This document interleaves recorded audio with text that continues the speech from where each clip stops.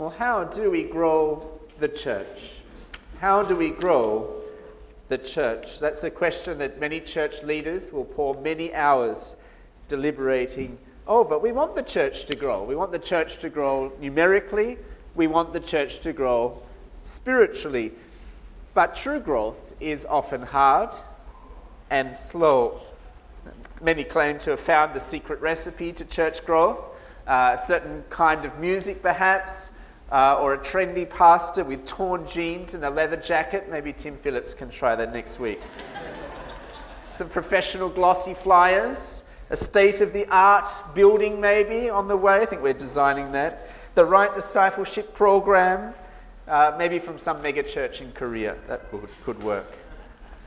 And we think that if we can just find that magic bullet, suddenly our church will be experiencing exponential growth, just like the church down the road. Well, of course, this type of thinking reveals one of the main problems that churches have as they think about church growth, and that is an obsession with numbers and with size. And now, that's not to say that numerical growth is unimportant. We do want more people to know Jesus and to enter his kingdom. We need to tell as many as we can. But simply having more people sitting on chairs doesn't necessarily mean that the church is growing. And perhaps that is why people move from church to church to church as they do. Well, how do we really grow the church? Well, thankfully, God has been growing his church in Malaysia over the past 70 years, from just 47,000 in 1948 to now well over 2.5 million. That growth largely owes to the foreign missionaries like OMF who came, and then after that to the local leadership that was appointed when they were sent home.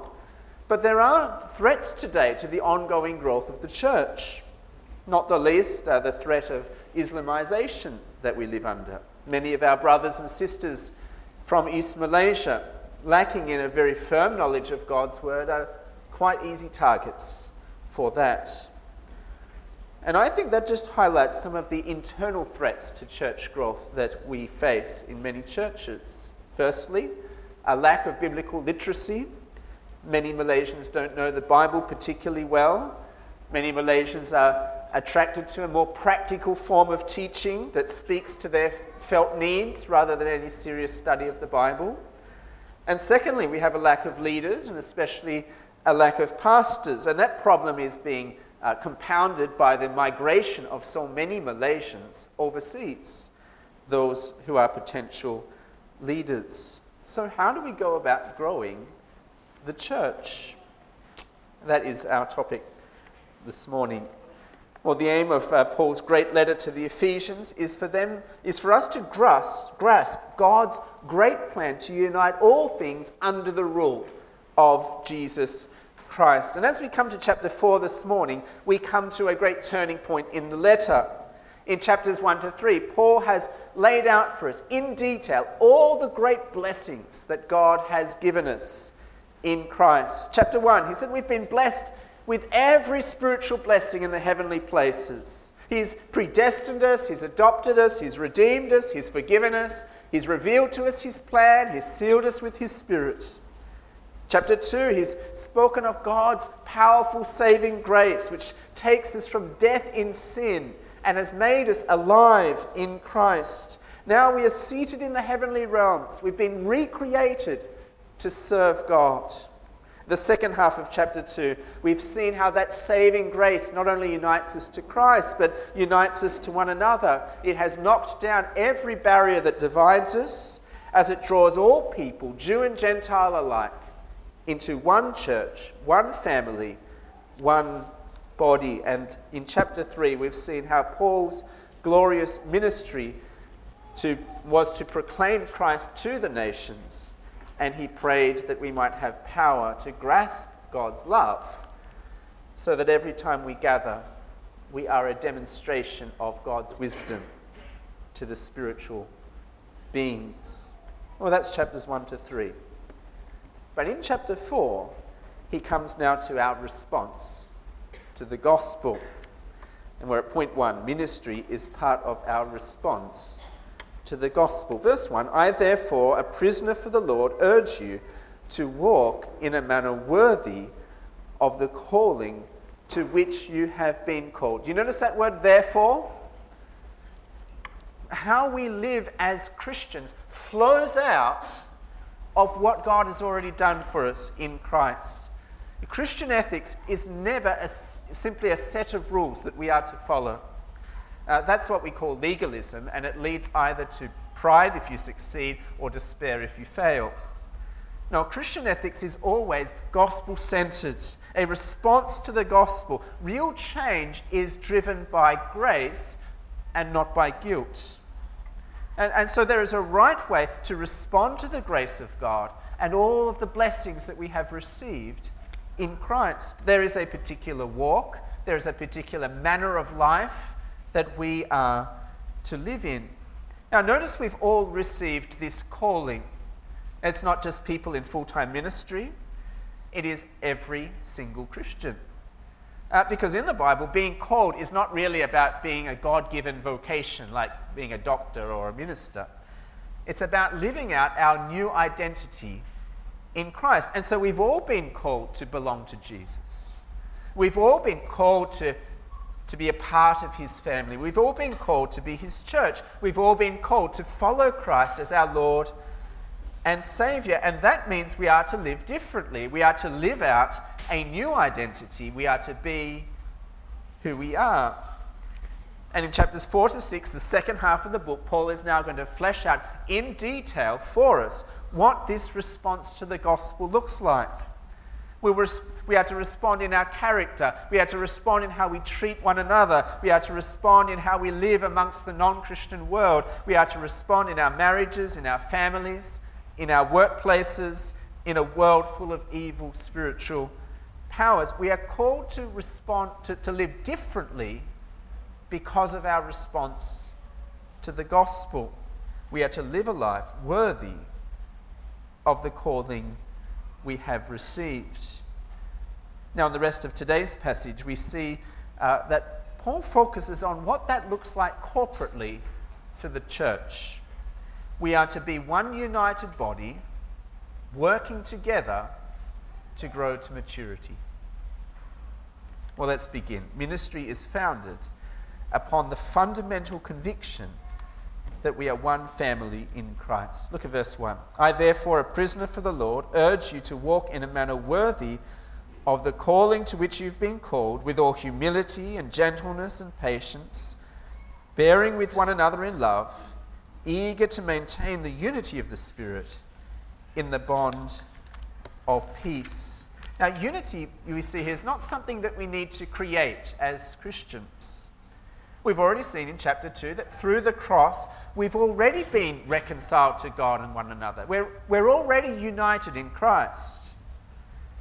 And Paul summarizes that in verse 4 for us. He says, there's one body and one Spirit, just as you were called to one hope that belongs to your call, one Lord, one faith, one baptism, one God and Father of all, who's over all and through all and in all. He's saying if we are Christians, we're already united. We pray to the same Heavenly Father.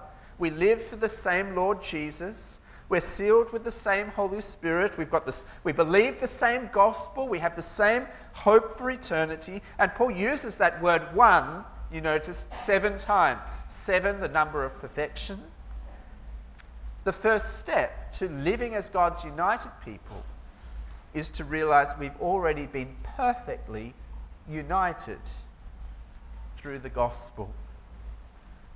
And so verse 3, we are to make every effort. We are to be eager to maintain the unity of the Spirit in the bond of peace. He's saying we need to put in some serious hard work. This is not going to be automatic. It's going to take some effort from everyone. I think it's sad to find that subtle forms of racism and alike can still be found among Christians, even sometimes here at SMAC. We do need to work hard to love one another across races. There are foreigners in Malaysia, but they're not foreigners in the church. Our unity in the gospel is to trump every other distinction that we have, whether race, social status, education, denomination, music preference, personality, or whatever else it may be. Selfish desires, personal agendas, playing favorites, all these things create havoc in a church, and they destroy the unity that we have. We are to be eager to maintain the unity of the Spirit in the bond of peace. I think that means we won't gossip or complain when something happens that we don't like. And we won't avoid or ignore people who've upset us. We'll work hard at living in peace. And to do that, we'll need all those qualities there in verse 2. Humility. We'll consider the needs of others more important than ourselves. Patience. We'll take care not to speak harshly or rudely to one another. So that was gentleness, yeah? Gentleness, will take care not to speak harshly or rudely with one another. Patience will give people time to grow and to change. And will bear with one another in love. We'll be quick to overlook minor faults without being angry. We'll assume the best of others and not the worst. Well, how are we going at maintaining our unity as a congregation this morning? I wonder, are there some here in SMAC with whom you are in conflict, or that you just prefer not to associate with? Well, here's an encouragement this morning for us to work it out, to reconcile with those people, to do what needs to be done to become united again. Let me encourage you to work it out. And more than that, to grow the unity that we have across races, to talk to people different to ourselves. That's the starting point for ministry.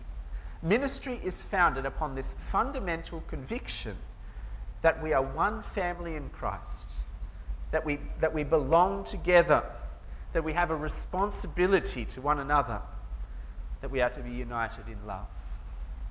Ministry is part of our response to the gospel. Well, secondly, we see ministry begins with the teaching of God's word. And in verses 7 to 10, we note that the risen Jesus Christ has given gifts to his church. Look at verse 7.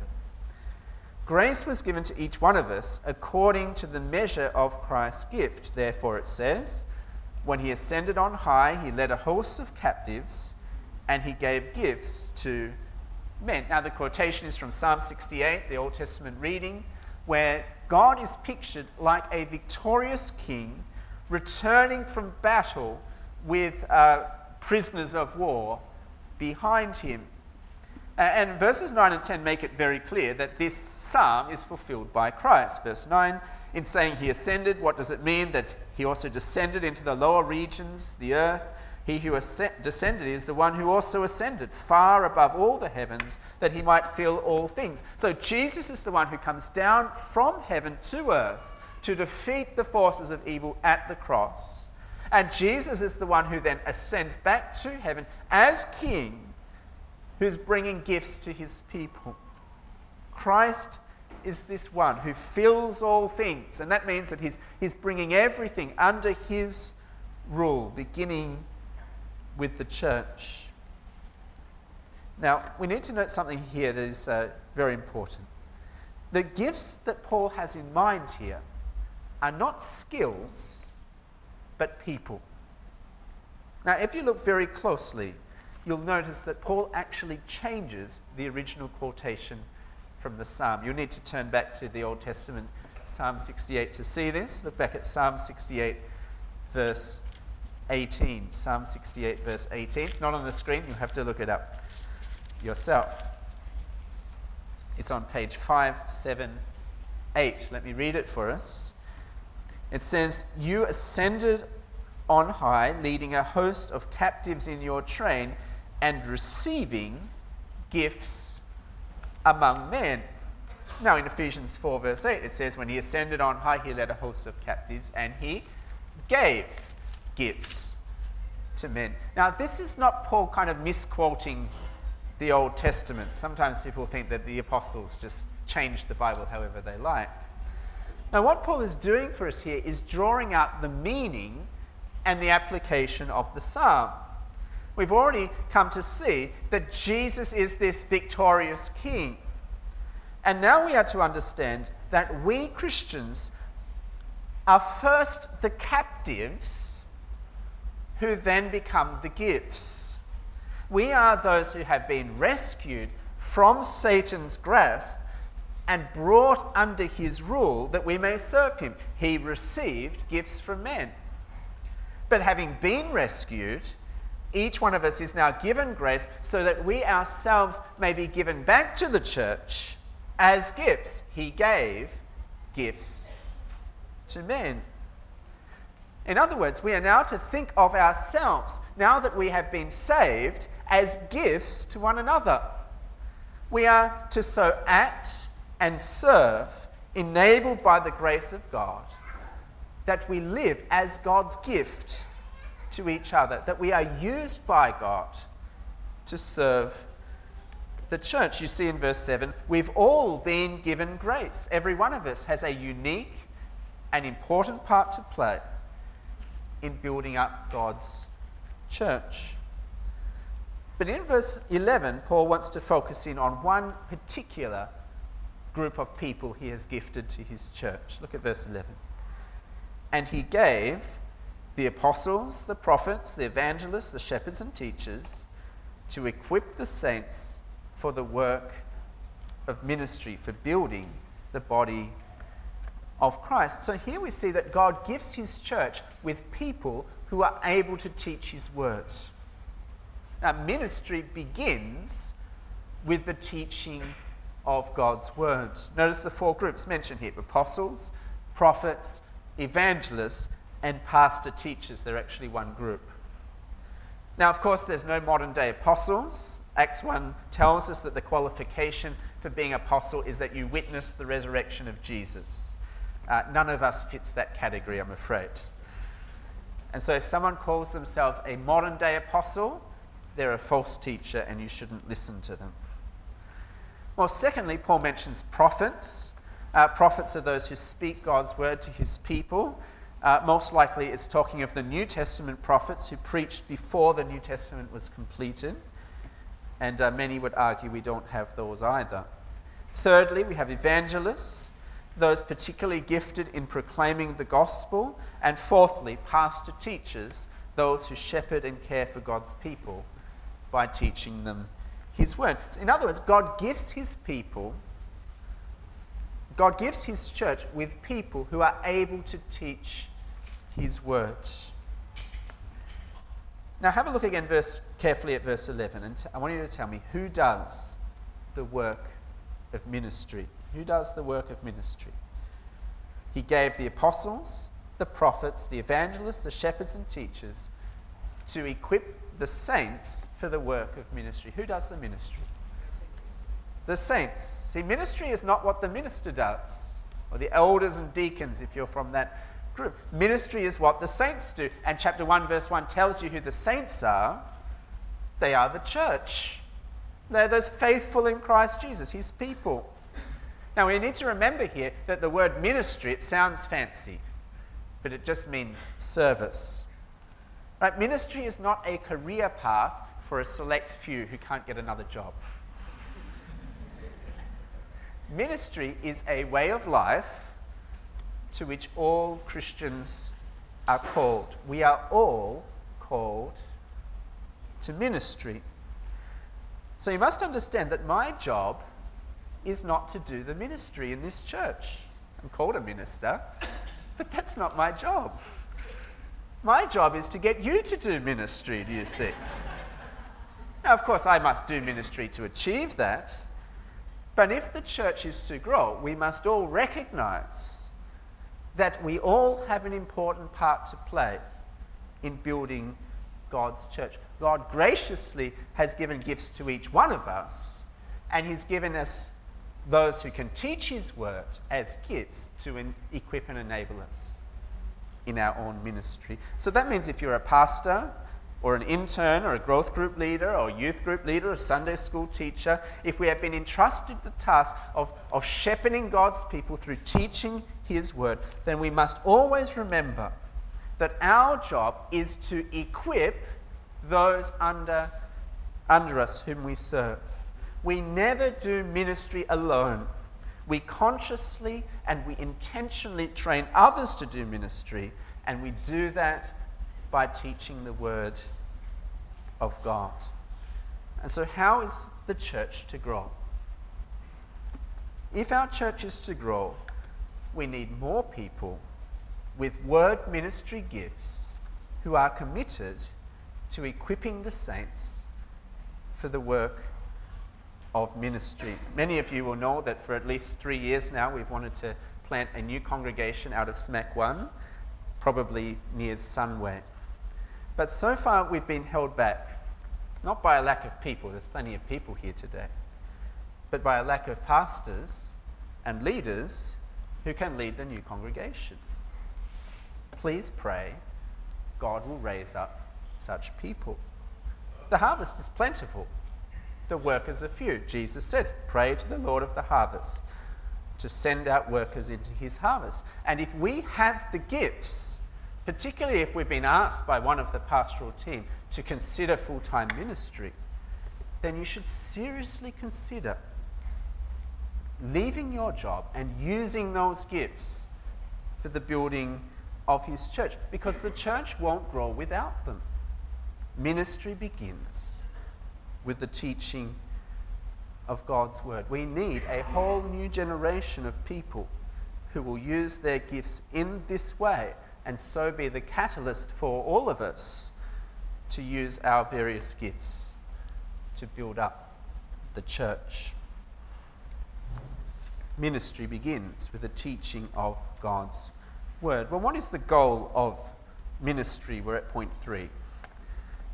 Ministry's goal is to build the church to maturity. We see that in verse 11. He gave the apostles, the prophets, the pastors and teachers to equip the saints for the work of ministry, for building up the body of Christ. I like the image here. It's like that of a bodybuilder. You know, there's strong men flexing all their muscles, right?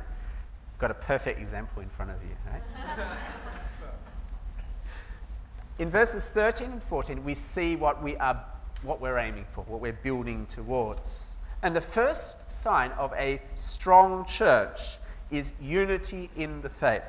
Verse 13, until we all attain to the unity of the faith and of the knowledge of the Son of God. Sometimes in our striving for unity, we are tempted to sideline the truth. Some will seek a kind of organizational kind of unity, as if we all just belong to the same denomination, then that means we're united. But that kind of quest for an organizational unity is nearly always at the expense of the truth. Or sometimes people will seek unity by just gathering together people that are like them and then excluding anyone who's not like them. That's not real unity either. What we see here is that true unity is unity in the faith and the knowledge of the Son of God. That is, it is a unity in the gospel. It's a unity that flows from a common conviction of the truth and a common commitment to that truth. And so the word-based gifts, as the word is taught, it creates or strengthens the unity of the church as we know Christ and his gospel better. Unity is the first sign. Secondly, the goal of a strong church is maturity. We see it in verse 13. Until we all attain to the unity of the faith and the knowledge of the Son of God, to mature manhood, to the measure of the stature of the fullness of Christ. So God wants his church to be mature, no longer be children. He wants us to be men. He wants us to be mature. He wants us to be like Jesus. God wants us to know Christ in all his fullness, that his rule will be perfectly expressed over every part of our lives, so that we are as the church, we are truly transformed to be his body, like him in every way. And this means that we will live out the truths that will be fleshed out in the following chapters. We'll put off the old self with its sinful desires. We'll put on the new self, which is being made in the likeness of God. We won't lie, but we'll tell the truth. We won't steal, but we'll be generous. We won't get angry or bitter, but we'll forgive other people. We'll walk in love. We'll get rid of sexual immorality. We won't get drunk. We'll be filled with the Spirit. We'll give thanks in every circumstance. Our marriages, our parenting, our work will all be shaped and governed by the gospel of Christ. That's what a mature church is going to look like. Now, sometimes people speak against serious Bible study as if it is just head knowledge, that it just puffs up people with pride. Now, of course, knowledge can do that if we're not very careful. But it is as we grow in the knowledge of Christ that our lives are going to be transformed to be like him. We must know how God wants us to live before we can live it out. So God wants maturity in Christ. He wants us to grow together, not just some of us, all of us. And so we should never be satisfied with where we are at in the Christian life, whether in our knowledge or in our character. We must never be satisfied with the growth of others. We must all continue to grow. We need unity. We need maturity. And thirdly, the third mark of a strong church is stability. See it in verse 14. So that we may no longer be children, tossed to and fro by the waves and carried about by every wind of doctrine, by human cunning, by craftiness in deceitful schemes. So the church that is mature, the church that is united in the truth, will be marked by this stability. That we will know the truth and we will stand firm in the truth. We won't be just tossed to and fro by every teaching that comes, following the latest fad, copying the latest megachurch. We won't be gullible. We won't fall for every false teacher who comes into town holding a big rally at some stadium. Now, sadly, in KL, we often see massive amounts of transfer growth. People will move from one church to the next, attracted by the hype of the new church. And they would join that church without discerning what is the truth that is being taught there. But the person who is mature knows the truth. They live out the truth, and they won't fall prey to false teaching when it comes. It doesn't matter what it is, whether it's the new perspective on Paul, it's not so popular these days. Prosperity gospel, that's rather popular. Particular teachings about the Holy Spirit, those are quite popular. They will be stable in the faith. They will know the truth and stick with the truth. And here we see the importance of going deeper in our faith, of really knowing what we believe, of being mature.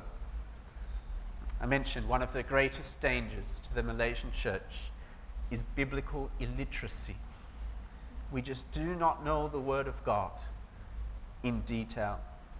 Now, it's not particularly surprising. Many churches never preach the Old Testament, not really sure how it relates to Christ. Or they just preach the Old Testament legalistically, giving us a set of character studies to follow. Other churches, questing for relevance, just end up in pragmatism. And so sermons are very practical, all these tips with little biblical basis, and Bible study groups become more about sharing than about actually studying the Bible. And naturally, we find ourselves then drawn to the 5 steps that will improve our marriage and the 10 steps that will grow the church. But if we want to build our marriage, if we want to grow the church, well, we need to put in the effort of digging deep into God's Word. If we do not dig deep, we will remain as children. We will be tossed to and fro We'll fall prey to whatever heresy comes. We'll be in danger of division. We'll be in danger of ungodliness because we don't actually know how God wants us to live. And so we all need to grow, to keep growing in the truth and letting that truth change us from within. Bible study is not something, again, just for the pastors to do. It's for the whole church to do, every member. So let me ask then, when is the last time that you dug deep into God's Word? Maybe you borrowed a book from the SMAC library. People set it out faithfully every day, although they didn't do it today. That's interesting. Maybe they gave up, too discouraged. Borrow a book from the SMAC library. And when is the last time you went to a Tuesday night training course or maybe a seminar? How are you going with your personal devotion at home? My prayer is that we will know the truth deeper and deeper, and will be so transformed by it that we will engage in ministry, serving others. Well, next point then, how do we do ministry? Point 4, the heart of ministry is speaking the truth in love. Verse 15 says, rather, speaking the truth in love, we are to grow up in every way into him who is the head, into Christ. So what will enable us to grow as the body of Christ is as we speak the truth in love. Now, he doesn't just mean any truth here. He doesn't mean, that Southampton is by far the best English Premier League team. I know that's a self-evident truth, but it's not going to build the church, is it? Malaysian food is better than Singaporean food. You can agree with that one. That's not going to build the church, is it? See, the truth that he's talking about here is the truth about Christ found in the Scriptures. If you just look down to verse 21, we read, assuming that you have heard about him and were taught in him as the truth is in Jesus. It says, as we speak the truth of Christ to one another, i.e. the truth of the gospel, that we are going to grow in maturity and unity together. But we'll never be able to speak the truth in love to one another if we don't know the truth. You can only give what you've got. Otherwise, you just speak worldly wisdom to people. And notice, the truth alone is not sufficient. It is, we speak the truth in love. The manner in which we speak the truth matters. It's not just about being blatant. Some Christians are like that, isn't it? They just feel they have to, just lay it in your face, what God wants. No, we speak the truth in love, in relationships of love, where we really care about the other person. It doesn't mean we'll never rebuke them, because that can be the loving thing to do. But it will certainly affect how we do it. See, if we have our doctrine 100% correct, but no love, well, that's quite useless, isn't it? But on the other hand, if you've got all this love but no truth, that's not very helpful either, is it? It might be all warm and fuzzy, but if I really care for you, then I'm going to tell you what you need to hear, even if it's unpopular. So we must be a church that's very careful with the truth, but we also need to be a church that is very careful to love. We speak the truth in love, and as we do that, we grow up into our head, Jesus Christ. So again, let me ask, are we a church that speaks the truth in love? Is there a hunger to learn God's word? Is there a culture of speaking God's word to one another? Perhaps we could do that in our Bible study groups. Perhaps we could do that after the church service over lunch or one-to-one. Is there a serious commitment among us to speak God's word to one another and so encourage them in their walk with Christ? Any church that wants to grow must create a culture of speaking the truth in love, because that is the heart of ministry. Well, finally, point 5, ministry grows the church as each part does its work. Verse 16, from whom the whole body, joined and held together by every joint with which it is equipped, when each part is working properly, makes the body grow so that it builds itself up in love. Notice here, who is the one who ultimately grows the church? Who is it? It's Christ, right? Christ grows the church. After all, he's the one who's gifted the church with its leaders. It's the truth about Christ that transforms us to be like Christ. It's Christ who grows the church. But he grows the church when the whole church does their part. Each part working together, responding to God's word, speaking God's word. Then the body builds itself up. And so throughout these verses, Paul's been using the image of a body to describe the church. Because in a body, all the parts are united. At least they're meant to be. I mean, if one part's not united to the rest, you're in big trouble, aren't you? See, if your legs don't work, if your arms don't work, then your body's going to be severely paralyzed, isn't it? And yet, in almost any church that you go to, I think our church is included, you will find the 80-20 problem. 20% of the people do 80% of the work, and 80% of the people do 20% of the work. In other words, there's a small group of diligent, committed Christians who are struggling hard in serving Christ, while the rest are sitting on the sidelines, spectating. But a church can't grow when it's suffering from the 80-20 problem, can it? It will just burn out its leaders. And perhaps that's a problem that we face sometimes here. No, we all have a role to play in building up the body. We all need to play our part. And so God's word would encourage us this morning, if we have been sitting on the sidelines for a while, if we're not actively engaged in serving in ministry, now is the time to start. We need to switch our view from being a consumer who gets from the church to being a gospel partner who gives to the church. Now, what part we play is going to be different for every one of us here. For some of us, it's going to be formal. For others, it will be informal. For some, it will be doing lots of things. For others, it will be praying. For some, it will be in public. For others, it will be in private. For some, will be evangelists and pastors. Others will lead Bible study groups or one-to-one ministry or youth or children. Some will be inviting and bringing friends to church. And others will be talking to those friends. Some will serve visibly, doing the Bible reading and the prayers and leading the service and welcoming. Others will be there in the background. They're organising the church finances. They're printing the bulletins, they're drawing up the rosters. Some will be caring for people going through difficult times, visiting people in the hospital, comforting the grieving.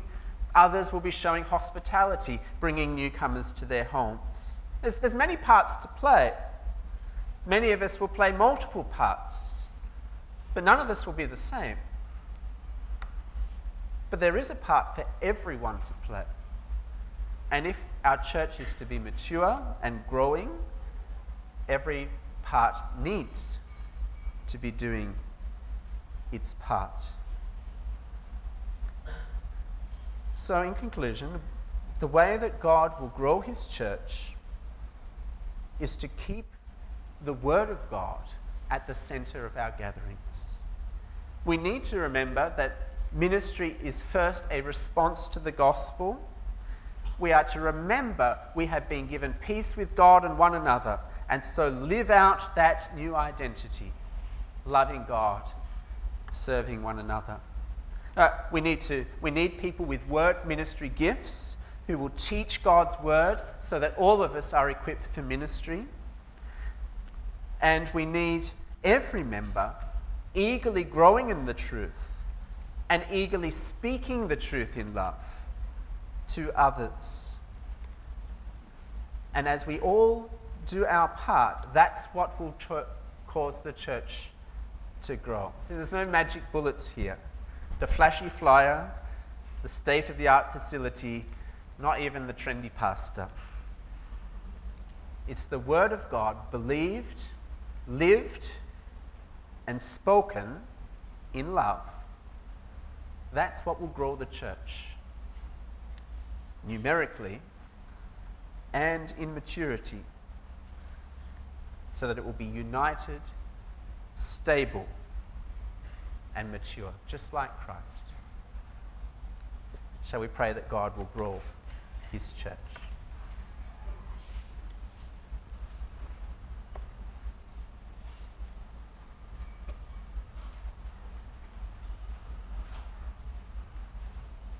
Our Heavenly Father, we thank you that you have been growing your church across the world, and in particular here in Malaysia, over these last 70 years.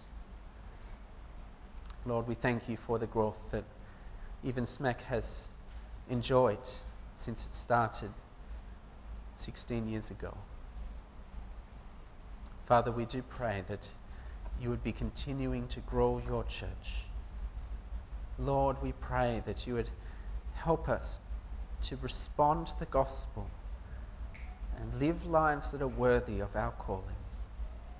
Lord, we pray that you would please raise up pastors and leaders who can faithfully teach us, that we may all use our gifts to serve one another.